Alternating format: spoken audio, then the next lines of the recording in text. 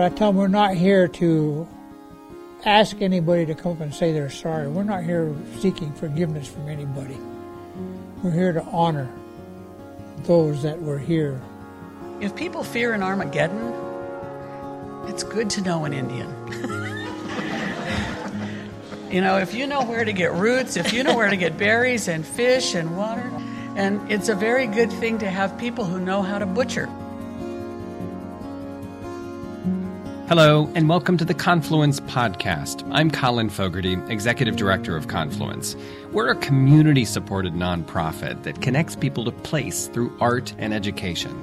This episode of the podcast is part 2 of our first ever Confluence Story Gathering. It's a live, story-driven conversation designed to elevate Indigenous voices in our understanding of the Columbia River system. The discussion is framed by audio excerpts from interviews we conducted with tribal elders and leaders with our partners at Northwest Documentary. This public event was recorded on November 12, 2016 at Tumastilict Cultural Institute on the Umatilla Indian Reservation in Pendleton, Oregon.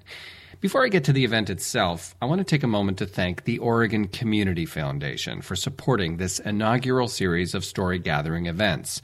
Thanks also to the Friends of Confluence who made our story gathering interviews possible. Paul B. and Deborah D. Spear, Steve and Jan Oliva, and Broughton Mary Bishop. Part 1 of this series explored connections to the river. Part 2 takes a look back at family histories and connections to the ancestors. In this story gathering, you'll hear stories of violence on the Columbia River from Umatilla elder Leah Connor, along with what it was like to follow the traditional seasonal rounds. You'll also hear a devastating story of war from Nez Perce elder Wilfred Scott. The program features an outstanding panel of speakers. Bobby Connor directs the Tumastilict Cultural Institute and is Umatilla and Nez Perce. Patricia Whitefoot is an educator from the Yakima Nation and a member of the Confluence Board of Directors. And finally, Oregon's poet laureate and member of the Confederated Tribes of Warm Springs, Elizabeth Woody. They'll all be reacting to audio excerpts from the Confluence Story Gathering interviews. And that's where we begin, with Umatilla elder Leah Connor, who you'll hear in her voice is working her way back from a stroke. I'm Leah Joan Connor from Pendleton, Oregon, and a member of the Umatilla tribe. I'm Umatilla, Cayuse, and Nez Perce. So we spoke to Leah here at Tumastilict, and she wanted to talk about her grandmother. Now, she told us a little bit about the violence that her grandmother witnessed back in the 1870s when she was just 14 years old, and a militia from the Dalles came. Oh, my grandmother was a sweet old lady. Her name was Wyesus. That means stepping high, dancing. Wyesus came to this reservation after the Downs militia. They wanted to get rid of the Indians.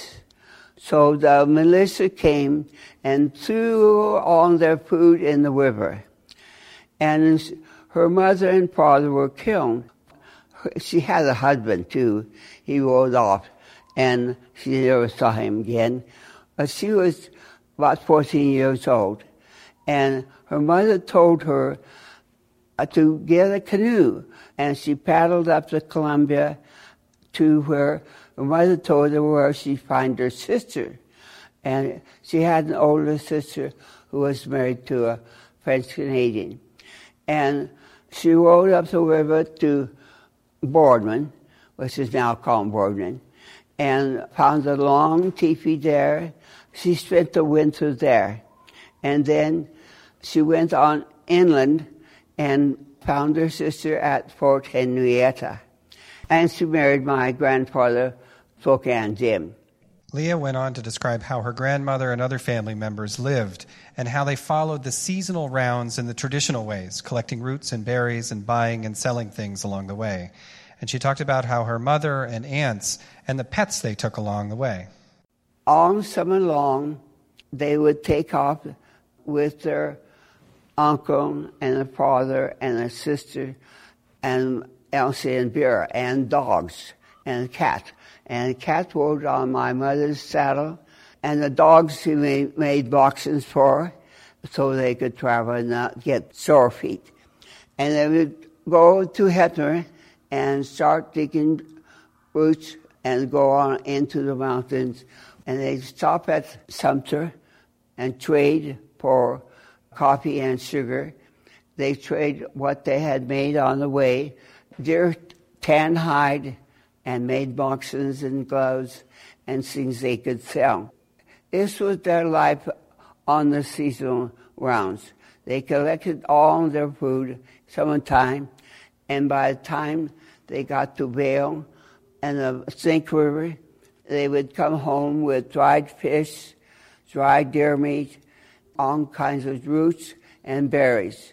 And they lived this way all their lives.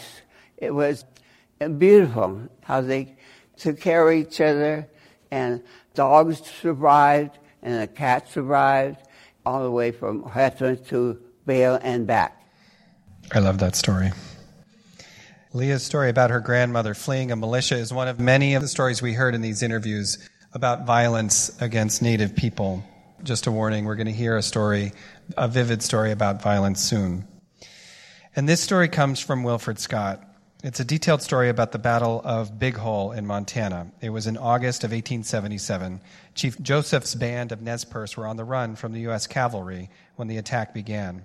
Scotty told us this story sitting next to his wife, Bessie, who has a personal connection to this battle. This one particular family, they heard the shots, and then they realized what was going on. The soldiers are here. And the woman told her husband, take your rifle, your shells, and go join the braves and fight the soldiers. So he grabbed his rifle and his bandolier, and he took off. He told her, he says, you get the baby and you go down that way and hide in the willows. And he took off out the teepee. He went. She started looking all over, looking for the baby, and she couldn't find the baby.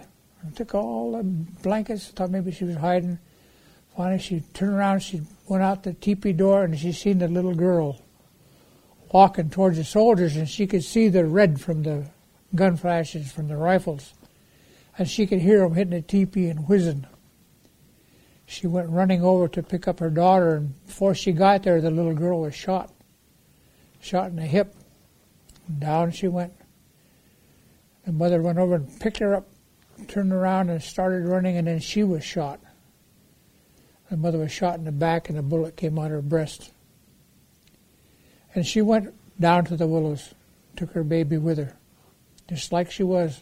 No blankets, no nothing. Just right out of bed they got. While she was in the river, that's where they had to get it, hide under the bank where the willows were leading over the bank. They was trying to hide under there. And there were other children, and she was gathering these kids, trying to keep them warm and quiet. And she's seen a little boy laying on a sandbar right across from him, and he was laying there and he was dead. These are the things that she experienced and witnessed. 2 days after that particular battle, they drove the soldiers out and they broke camp and were headed south. And 2 days later, that little girl died. That woman and her husband went on through the rest of the war, all the way from there to the battle at Bear Paw. Both of them went into Canada. They stayed in with Sitting Bull, and later on they came back home. They were river people. Their stories never show up anyplace. And I says, years later, there's a little 5-year-old girl that used to play with this old lady. They called her the old lady. And this little girl she's only 5 years old, but how kids are, she'd jump on her bed, hide under her blankets, and tease. How you tease them. In 1938, that old lady passed away. She was 98 years old, and that little girl was 5 years old. And that little 5-year-old girl was her, my wife. That old lady that was wounded, that lost the little girl, was her great-grandmother. Scotty and Bessie have actually devoted a big part of their life to organizing memorials for tragedies like this in the past. And in fact, every year Scotty and a group from the Red Heart Band of Nez Perce come to Fort Vancouver in Washington to remember how their ancestors were taken prisoner and held there for a year. And a child died during that imprisonment. Every time we do these memorials, one of the first things I tell the people, I tell them while we're there, and I say, today we come, we return here, and I tell them why, and I give them a little history of what happened there way back when. But I tell them we're not here to ask anybody to come up and say they're sorry. We're not here seeking forgiveness from anybody. We're here to honor those that were here 139 years ago, or whenever the time may be. When we honor them, we honor ourselves. So, what role do these stories play in our lives today? Well, Scotty's point about the oversimplification of the Nez Perce War is one we wrestle with routinely. That's Temustalik Cultural Institute Director Bobby Connor. Not only at work, but in our families, because it's one big lump, the Nez Perce. And yet, the war in 1877 included Palouse and Cayuse peoples, and the Whitebird Band, and the Joseph Band, and the Looking Glass Band. And I guess I would say to you that what we keep trying to tell people, and they're not quite sure what we mean, but if history were more accurate, it would be really hard for you with English tongues to pronounce, because it would be about the peoples whose bands were involved and whose families were involved. And there were no surnames, but there were identities, the people of the Aspens, the people of the Tamaracks, the people of the Willows. And these various bands were not nation states. They were not one big lump of people. And so the people who were in the Nez Perce War, the Cayuse Wars, the Yakima Wars, were not just Cayuse, not just Yakima, not just Nez Perce. We're all related up and down this river. And I guess what it reminds me of, for most people, we want to start by telling them that in our culture there was a very strict taboo about marrying close relatives. Now, the trappers and traders that came here went back to England and married their first cousins. In our culture, that was not allowed. We selectively bred horses. We understood something somehow about genetics. And so you did not marry closer than a fourth or fifth cousin removed. And so by virtue of those rules, we didn't marry close. So we had to be related for thousands of years up and down the Columbia River. Otherwise, we'd be breaking our own laws. Mm-hmm. So today, when we talk about the violence, I think some people, and I guess it depends on the occupations people have, whether they hear historical trauma. Some people hear war stories and think about the fact that most of the books were written by the victor, not the conquered, so to speak. Most of us would argue none of us were ever conquered. But I think as a descendant of the Joseph Band, as a descendant of people in many of those wars, including the Cayuse Wars, I think the thing that we most have to pay heed to often is the sacrifices that have been made so that we could still be here. There was enormous sacrifice by men and women, young people, old people. Scotty did not tell the story that I think is probably one of the most tragic stories of the Nez Perce War. For fear of the people being discovered, a mother smothered her own child. And that happens in other wars, not just in Indian wars. And so I think that the thing that I try to remember is that we try to remind ourselves that what's good in our people is our humanity. And what's good about us is that it's good to be a good human. And it doesn't matter the color of your skin, the blood's pretty much all red. But there are good people in our history, and those good people made really difficult decisions. They made difficult decisions at war. They made difficult decisions at peace. And for those of us who are inheriting some of this knowledge, I think the thing that it means to me is that we have to keep telling these stories. The story my mother cherishes about her grandmother, people need to know that someone canoed up the Columbia River alone at the age of 14 so that we could be alive. And it's a great debt of gratitude we owe these ancestors who did very difficult things so that we could be here. And I think, for me, that's the focus, not the violence, but the sacrifice. I come from several lines of people, and Navajo side was the long walk. Elizabeth Woody, Oregon's Poet Laureate. And a lot of the Dene people choose not to talk about that or commemorate it because it was such a hard walk. And then, on the Wasco side, they marched people from Cascade Locks, up the river and down through Ty Valley, gathering village after village and taking them to Warm Springs, where we ended up in the lower part of this territory that we had. But the thing that's really hard to deal with is when your ancestors did have to fight and did have to kill. And hearing about it as an adult is really hard. I don't think I could hear it as a child. Yakima educator Patricia Whitefoot. So I just want to speak to, a little just about the wars. And I have an aunt who's, quite old now. And when she talks about the wars, she also talks about the role of women in wars as well. And when you think about food gathering as well, I appreciate the story that Leah shared because it's a story, it's my own life growing up as a child and being a traditional food gatherer. But we had to, survive, and that was our way of surviving.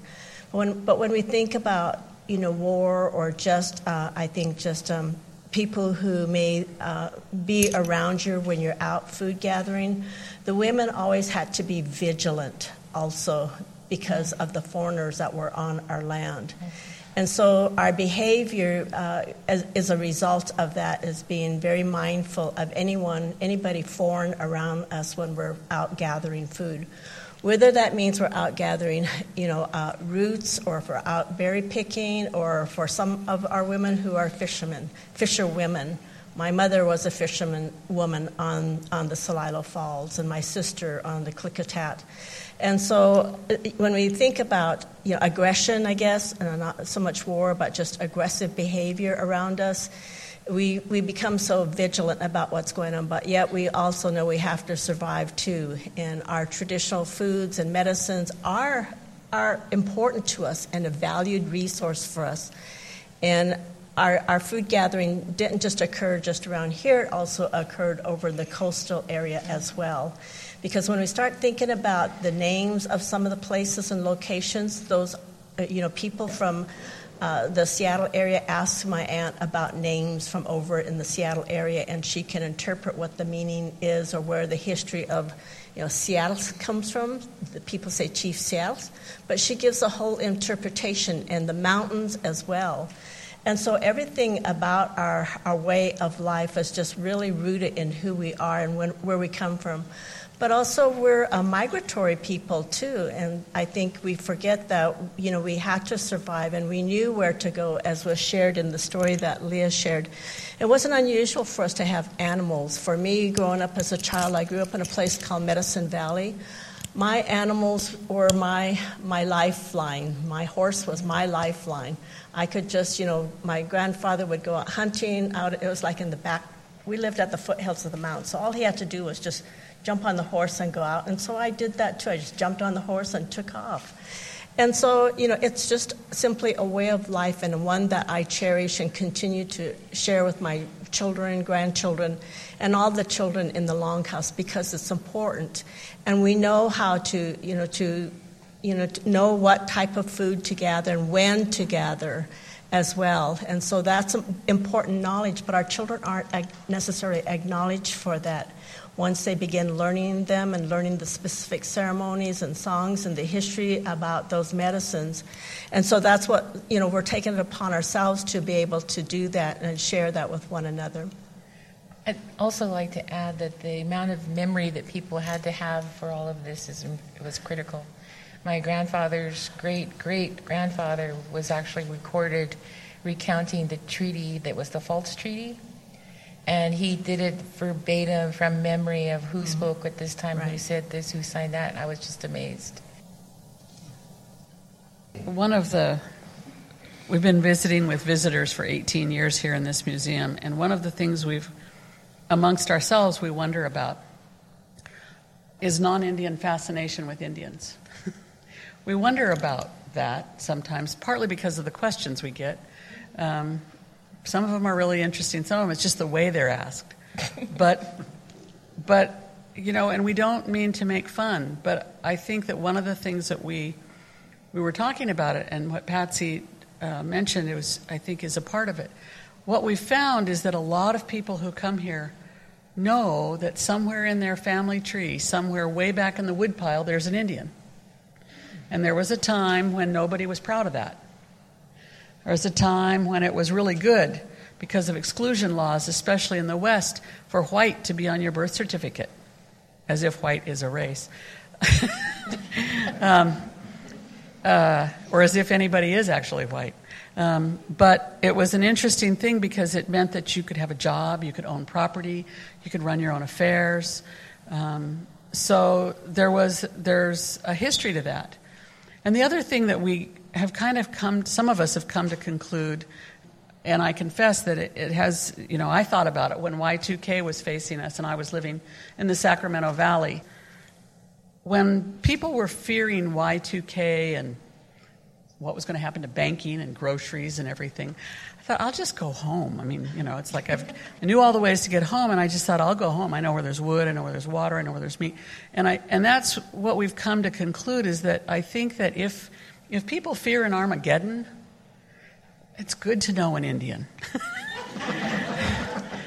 If you know where to get roots, if you know where to get berries and fish and water.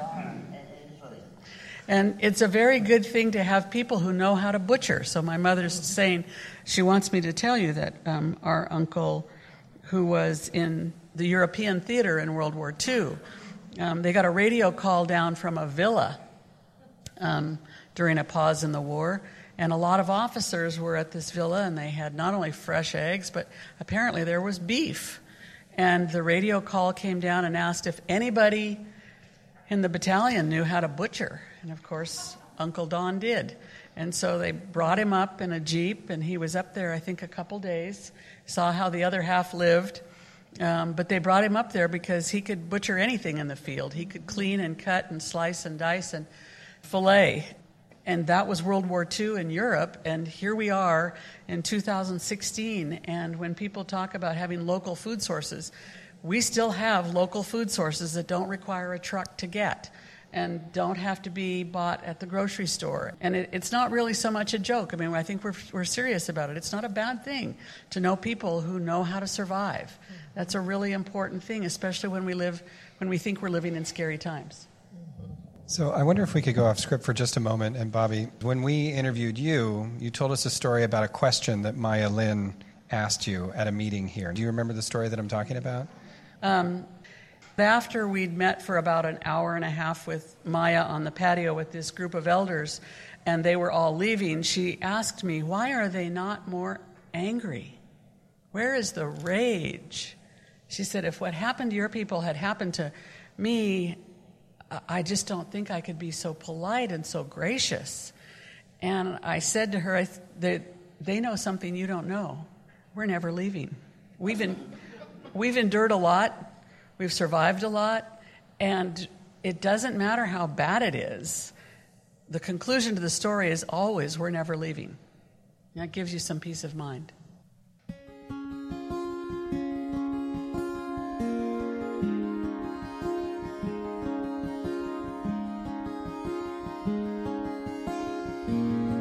Thanks for listening to Part 2 of the Confluence Story Gathering, recorded at the Temustelik Cultural Institute in Pendleton, Oregon. Sarah Fox is our sound engineer. The event crew also included Karina Bennett, Lily Hart, Megan Stetzik, and Courtney Yilk. In Part 3 of this series, we'll explore connections to future generations. I said, God, they'd like to do studies on our people. I said, I wish they'd conduct a study of what we did so wrong to be punished with their presence. He turned and looked at me, youngster. Did you ever stop to think maybe he sent them over here for us to teach them?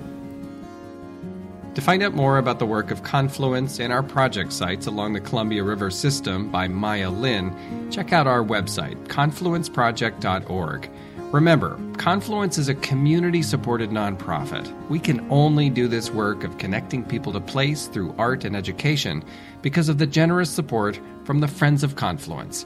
Please join us today at our website, confluenceproject.org. Thanks.